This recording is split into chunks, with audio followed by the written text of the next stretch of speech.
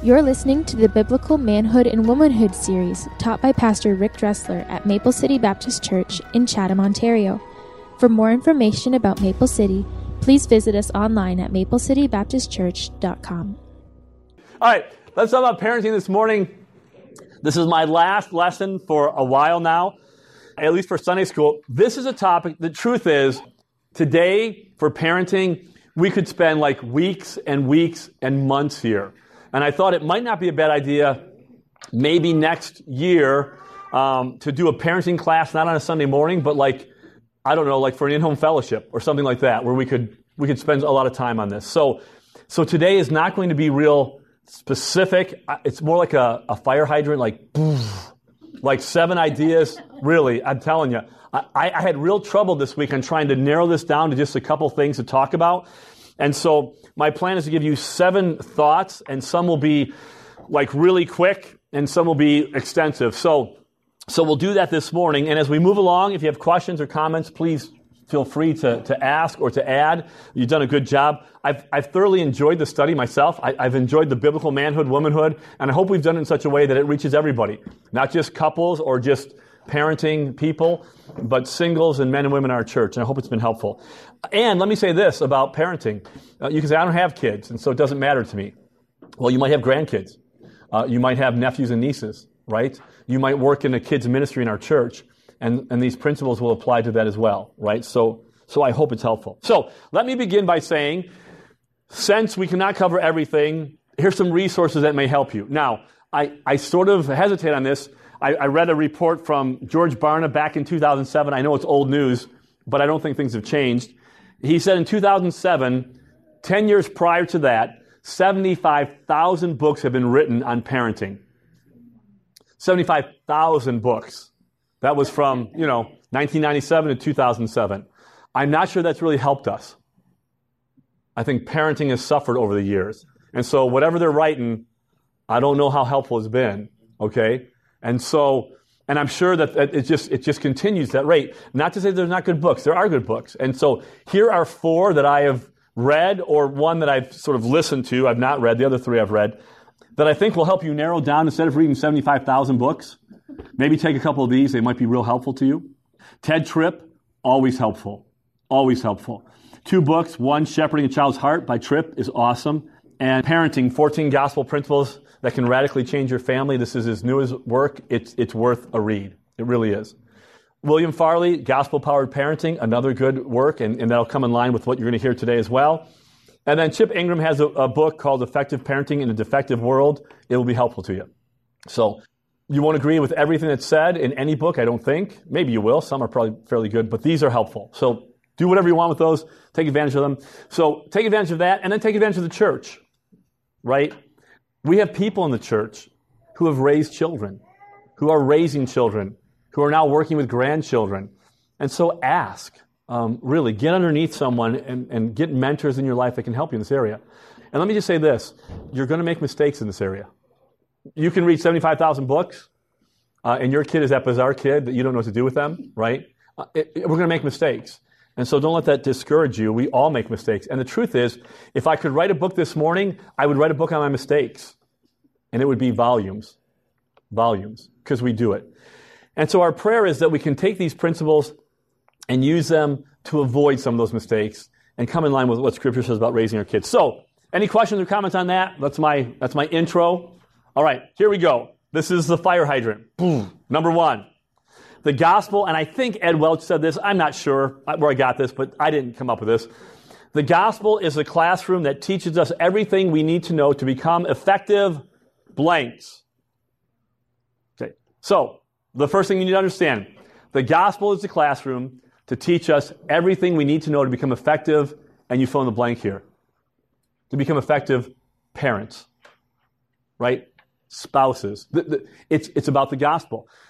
And the older I get and the more I see God working, we cannot stray from the gospel. We don't outgrow the gospel. We go deeper and deeper into the profoundness of the gospel of Jesus Christ. And so the gospel is the classroom that teaches us everything we need to know to be believers, right? Faith and repentance. That's the Christian life. It's the gospel. Husband and wife. Sacrificial service. Sacrificial leadership. It's the gospel. Parents, we've been adopted by the Father, right? And He's a good Father. And so we have that through the gospel. Citizens, workers, bosses, it's all there. And the gospel changes us. So that's the classroom. That's where we learn. That's where we stay. And we go deeper in this thing. And so if you're going to be an effective parent, understand it will be centered around the gospel of Jesus Christ.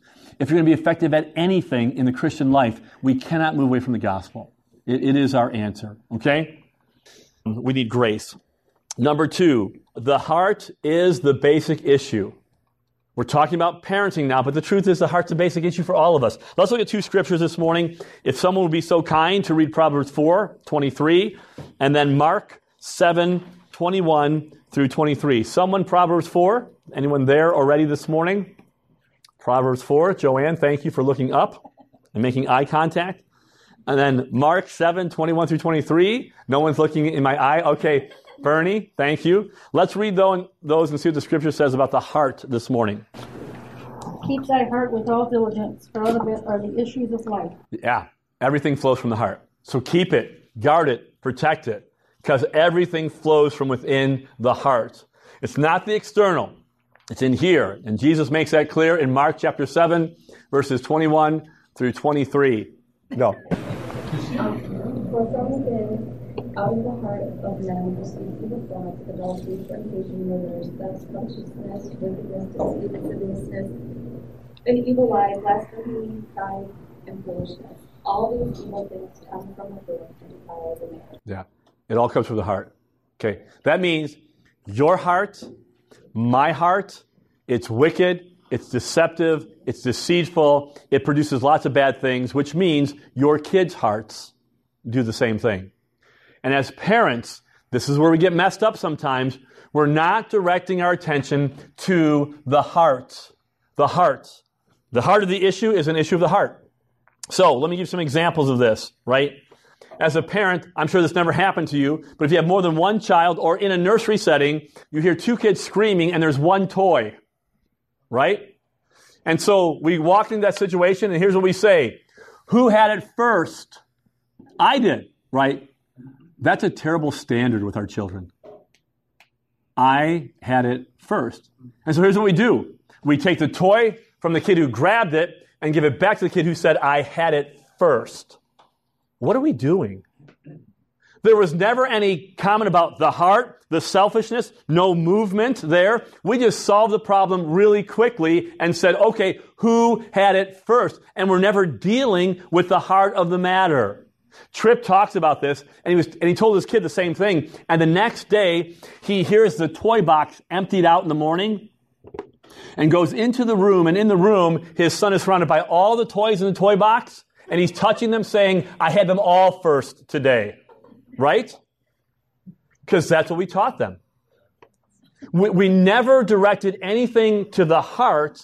It was just, hey, who had it first? We grab the toy from that kid, give it to the other one, and we think we parented that child. And we didn't. We did nothing to direct the attention to the heart of the matter. And the heart of the matter is more than just who had it first. It's a selfish, greedy, unkind, me attitude heart. And so we have to direct our attention to the heart. Here's another example, all right? And we've done this, right? You get a brother and sister, and the older one pushes the younger one down, right? It's really great to see when a new baby comes into the household how all the dynamics change. Like the oldest one now wants nothing to do with this kid. He's an intruder. We went to see OJ, Oliver James, right? And they brought Aiden in. He's a big brother, right? Aiden is probably 2, maybe 3. I don't know. And so Aiden comes in the room. They're all excited about, this is your little brother. This is your guy. You're the big brother. And he's like this. He just turned away from the kid and asked his papa to take him out for a drive in the car, right? Nothing to do with that kid. He's an intruder, man.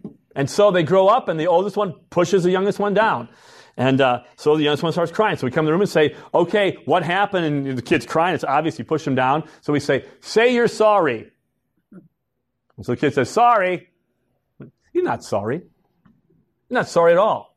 And we know that and say, okay, say you're sorry and mean it this time. I'm sorry. He doesn't mean it. He doesn't mean it at all. And if you're really good and you're trying to keep on top of it, you say, okay, say you're sorry in a sentence. And we did that with our kids because they did it with their kids. Not a bad idea. I'm sorry for pushing you down. And then we say something like this. My, isn't Jesus happy with you right now? Okay. Can I tell you something? Jesus is not happy right now because that kid's not sorry.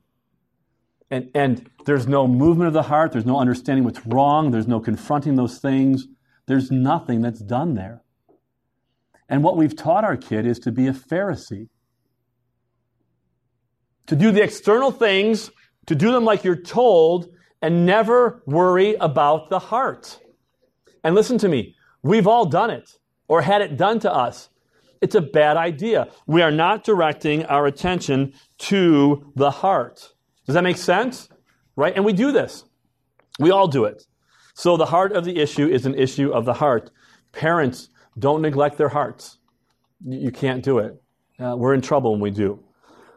Number 3, authority is good.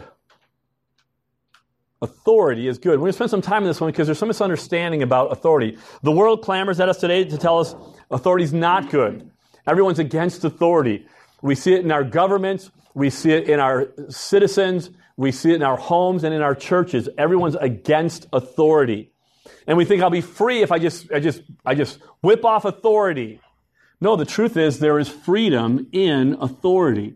And we need to understand that. And parents are given authority.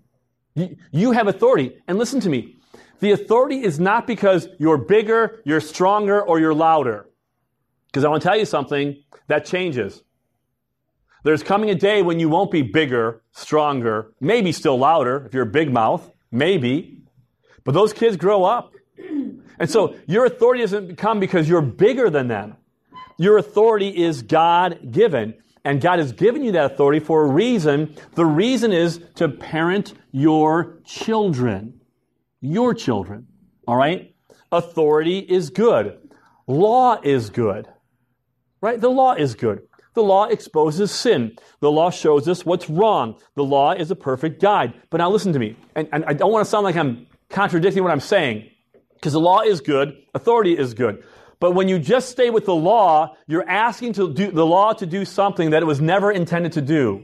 Right? The law can't change a heart. It can't do it. We need the law, but that's not all we need. We need grace as well. Right?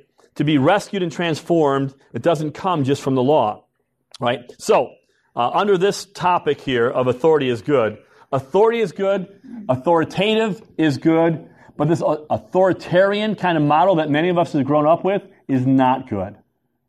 And what I mean by that is the parent who just says, I'll tell you what, when I tell you to jump, you just say how high. I'm not going to, and my hand hits this spilled milk, and it's just rules, and this just kind of this heavy-handed, I'm in charge, I'm large, and that's it. That is not godly authority. It's not. And it's not productive. It's not productive at all. All rules without reasons lead to rebellion. And for too many of us, we take this authoritarian idea, and it's just behavior modification. All I want to do is make sure that you're doing what I tell you to do. I don't care what your heart's about. I don't care what your attitude's about. Just do what you're told. And this is problematic as our kids get older. We just announce a punishment and we walk away. This is it. And you walk away from it. This is inadequate. And this is not what authority looks like, right? And so many of us, I grew up in a house like that. Right? There wasn't, and I'm talking 12, 13, 14, 15 years old. There wasn't an explanation or a guiding or a leading or a protecting. There was none of that. It was do what you're told or else. And back then the or else was or else. It wasn't time out. Right? Right. I'm wondering if that was that generation back, that time frame. I think it was, Bernie. I think it was. I think that's how they were raised and how they grew up, and it was, the post-war stuff, and that was, the father did his job at work. He came home, read the paper, smoked a cigar, put his slippers on. At least that's what Leave It to Beaver's dad did, right? And that was it. And so just do what you're told. Then maybe that's true. And I think what happens with that is then the pendulum swings the other way. So this is what happened to me, and I hated it, and it was wrong, right? But what I do now is the pendulum swings so far that now I'm a permissive parent. And now I do nothing. Now I ignore my kids. Now, don't rock the boat, right? I mean, let them do what they want to do. And so we become permissive in our attitude. Because we say, well, we just want to practice grace now. Listen to me, something about grace. Grace is not permissive. Grace calls out sin. Grace never tells you that something that is wrong is right. It calls wrong, wrong. That's what grace does. And so it's not this idea of, well, we need to practice grace and it's just permissive that the kid does whatever he wants to do. And now I have no authority. I just advise them. What do you want to eat, sweetheart? Where do you want to go? Do you want to go to bed now or 2 hours from now? Right? If you're good, I will get you a snack as we leave the store. If you stop screaming and smacking mommy, I'll get you a Happy Meal. Right? It's insane. And we got to be careful. We misunderstand grace. John 1:17, right? The law came by Moses, and grace and truth came by Jesus Christ, right? All grace. Do you know grace in the end says every knee will bow and every tongue will confess that Jesus Christ is Lord? That's grace. That's His grace. And so we got to be careful about this pendulum swinging too far that we don't want to rock the boat. And so we change the environment of the kid. Johnny's crying because you took his toy, so I take the toy from you and give it to Johnny. Johnny's not happy in the store, so I go to the store and go to the park because he wants to go there. Johnny's throwing a tantrum now, and I just want him, so we change the environment for Johnny. It's a bad idea because the child then becomes selfish, self-centered, and a monster that nobody likes.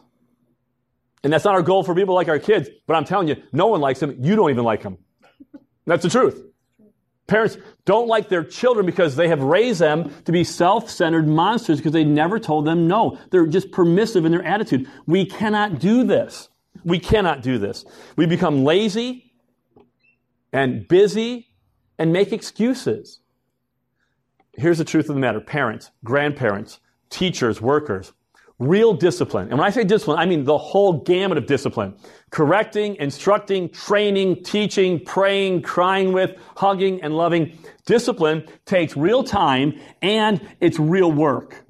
It's real work. And that's why so many parents today don't want to do it. It's hard work. It is easier to turn a blind eye to your kid when you know what they're doing is wrong. Deal with it. Okay. You were not called to ignore. And I have to tell you something. This is a real problem, but at the same time, I've seen real good evidence of parents in this place doing just that when it's inconvenient. A matter of fact, I think it was last week, I watched a parent, and Kim watched a parent. I was at the door, and I was having people come in, and this little young man came in. I said, hey, and I won't give you his name, because then you know who it was. Hey, Bernie, how you doing?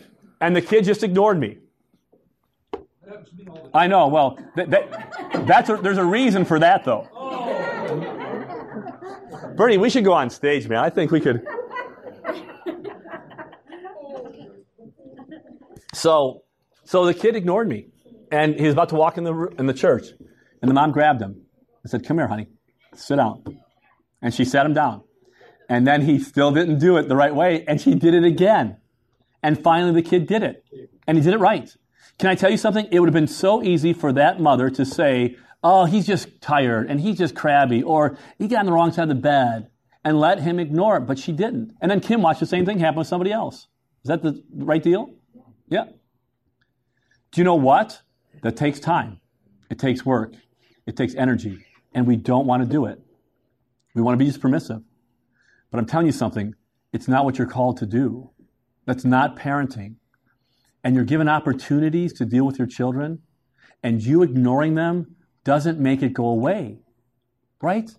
When are we going to learn that ignoring problems don't make it go away? Stace? That's a good question. So in a situation like that, if you take the kid out and you're talking to them to try to get them to do the right thing and come up and say hello or right. Or whatever, sometimes it feels like for when taking pets in a way or do something like that, and then to say hello, his attitude or heart Sure. change. Right. Doing it out of Exactly. I have to do this. Right. So how do I get his heart in that? Okay, I think at first, I don't think you worry about the heart at first, because obedience is important, right? Just sheer obedience is important. Ephesians 6:1, children, obey your parents in the Lord. And I think maybe this is the hard part for us.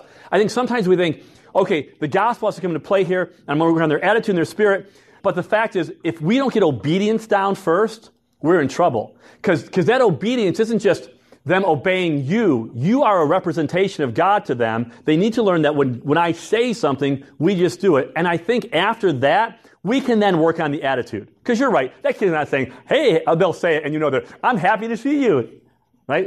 And they're not. Okay? And that's okay. Then we can work on that and say, okay, you should have obeyed me, but now listen, when we talk about this is why we say hi to people. This is why we're kind to people. And you can work on those things. But I think don't let the attitude keep you from making them be obedient, because they got to be obedient. If we don't get obedience down, and can I tell you this too?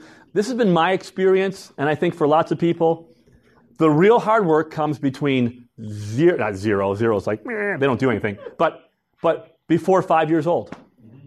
Before 5 years old. I mean, you've got a space there that it's like, game on, right? Game on. Just roll up your sleeves, sister, because it's going to be hard.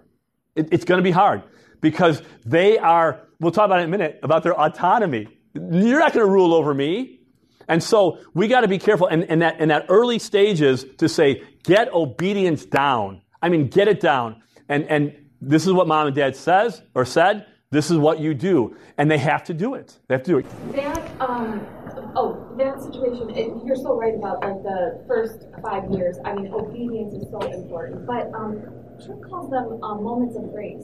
I'm going to get to that. Oh. But go ahead. No, it's a really good point. Such a great, because it is an inconvenience. It's never the right time or whatever. But it's a moment of grace. Their little heart is revealed, and you have a moment to teach them. Exactly. We'll park here for a minute because it's worth talking about. Let's go fast forward when we get there. Those moments of rebellion, they're exposing the heart of your child. And when you ignore it, you've acted like it's not a big deal. It is a big deal. They're rebelling against you and they're rebelling against God. And here's what happens.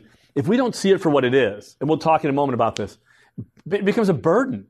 It's a hassle. It's an inconvenience. But if we see it as, okay, God, you have given me the opportunity to raise this soul for you, like an arrow in the hands of a mighty hunter, to aim them and point them to impact this world. This is my job. And now in this moment, you have given me this space to look into that kid's heart as he pushes his sister, or he puts his head back, or flips on the floor, right? You now know. The great thing about kids is you don't have to guess what they're thinking. It's all out there, man. Yeah. It's there. And it's there for a reason. It is a moment of grace that we say, okay, God, and this is hard, God, thank you, right? Because we don't feel that way. But I have an opportunity. And listen, sometimes that battle lasts a long, long, long time. We have been out when our kids were younger. Early ministry was terrible for us. Really terrible. We were poor. We had nothing. And so going out was a big deal. And I remember going out with AJ and Gregory to a diner in Birch Run. It was a big deal. And we get there and AJ flips out. He ruined. We left the diner. We went in, went out, went in, went out, went home. That's the way that evening looked. And he was ready to fight. He has a strong will, like his mother. And so, you laugh. And we knew, it was like, the battle's on.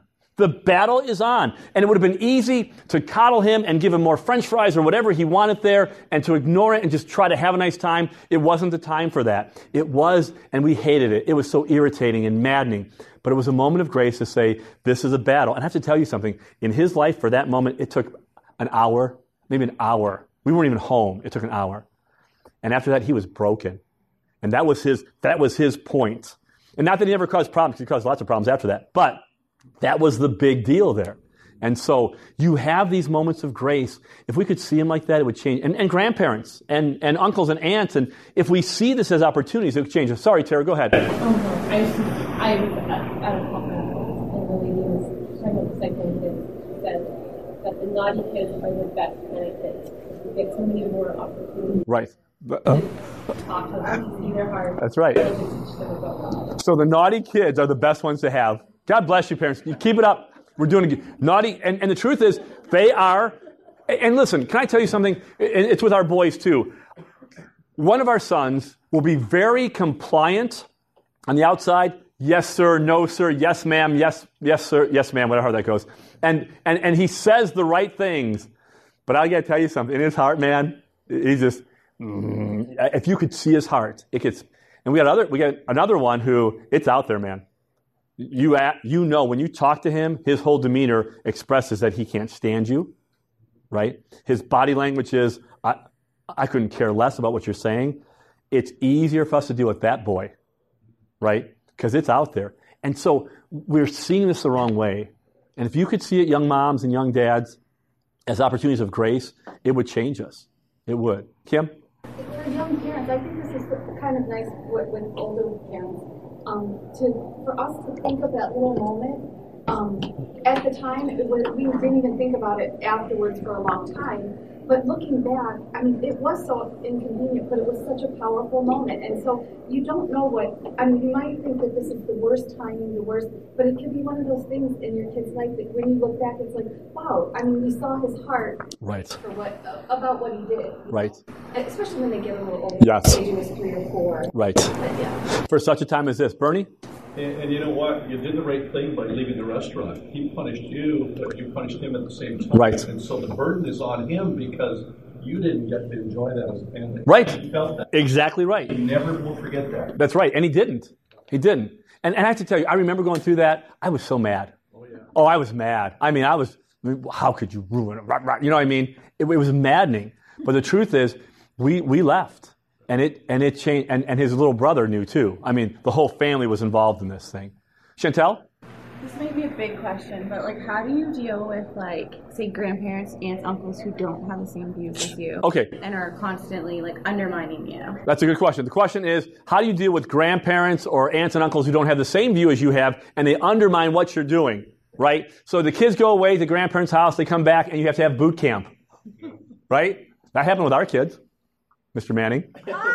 No, and they weren't undermining. They were grandparents, right? And our kids thought they could do whatever they want, right? And not that they were good grandparents. I'm not saying that, but she's talking about people that are actually undermining. Stop looking at her. That are actually undermining what you're doing, and they do it hey, we don't want them to have so much sugar. It's here's some lollipops for you, kid, right? Now listen, this is a good question. I'm just going to throw out and I'll have other people respond to this. The Bible tells us that as much as life, and you live peaceably with all men. And so we should strive for peace, right? But at the same time, you have an obligation and responsibility to raise your children in a way that pleases the Lord. And so I think you start by having honest, kind, compassionate conversations by saying, listen, we love you. We know you love the kids. We know you want to spoil them in these areas. And we understand that. But here are a couple things that we're really trying to work on. And when they come home, it's really hard for us. And so if you can help us in this, we would really appreciate it. Now, I know that can be said, and they say yes, or they get mad, and they don't do it, right? Then I think as it escalates, I think that you have to make choices then. And not to punish, but I think then you have to sort of put them sort of in a box to say, okay, we can do this and this and this, but we're not going to do the overnight thing. We're not going to do this because it's problematic, and you're causing us more work. And so I don't think it's not an easy situation, but I think the bottom line is we've got to live in peace. We want to still foster good relationships, but there does come a time when we have to say, you know what, Uncle Jerry, they just can't do that right now. And I think that's fair. Any comments on that? That's just off the cuff, but that's a great question because it happens. Okay, for Mr. Manning, here we go. In defense of grandparents. This is bypassing. Okay. We never undermine. I said that. You never undermine it. You spoil. Okay, you have the kids, you're not going to give them chores okay, we're going to do this work, So they're on a vacation. So when you get back from a vacation, you do have to tweak them. Yes. Okay. That's my defense. Okay, that's a good defense. No, that's fair. That is fair. And you didn't undermine. The truth is you didn't undermine. But it's right, because we had to tweak them, because they thought they were the center of the universe all of a sudden. It's no, this is reality.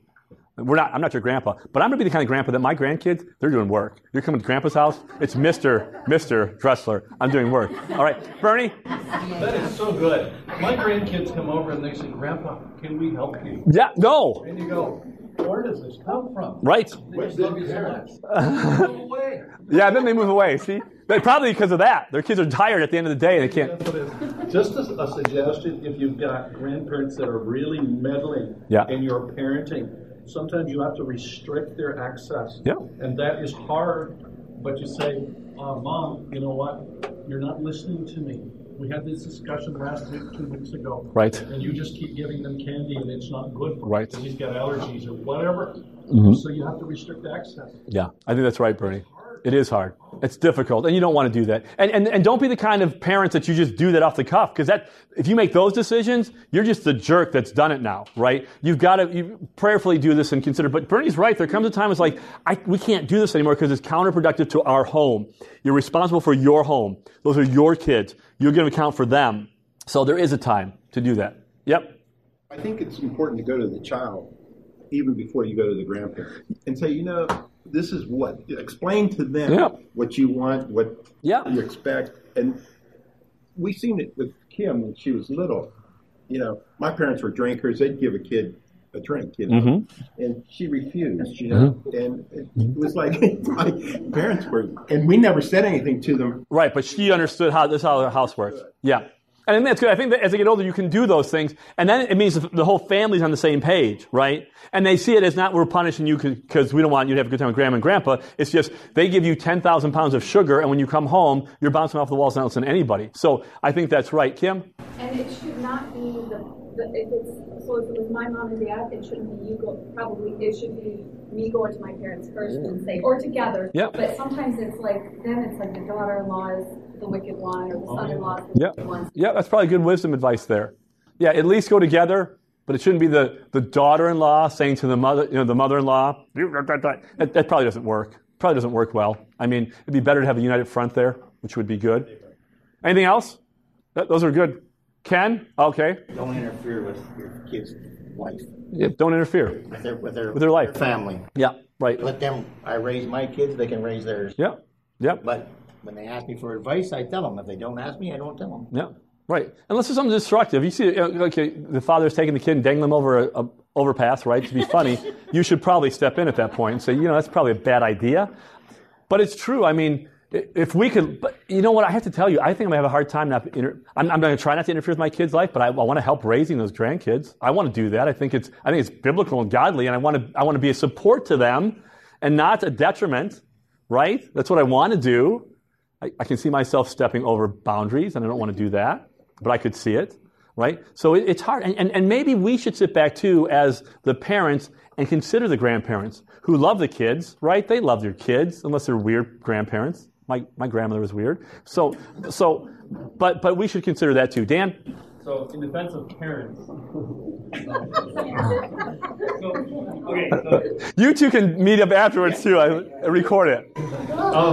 So I think one of the things, though, like with my parents, so I know my parents are like great parents anyway, but one of the things that's been helpful for us with them is if we're having problems with one of our kids in a certain area, then we might let them know, hey, we're really working on this with Spencer or something. And so if you can help us in this area, then that would be really helpful to us, so that they feel like they're let in on it, and it's not just afterward finding out that everything was yes, everything. Right. But for grandparents to understand too that the reason, if we spoiled our kids all the time, then you wouldn't want to be around them. Exactly right. And so part of the reason that you maybe have any kind of affection for our kids is because we're not spoiling them. Yes. And so then for you to completely spoil them, it kind of you're shooting yourself in the foot. Yeah. Yeah. I think that's good advice, Dan.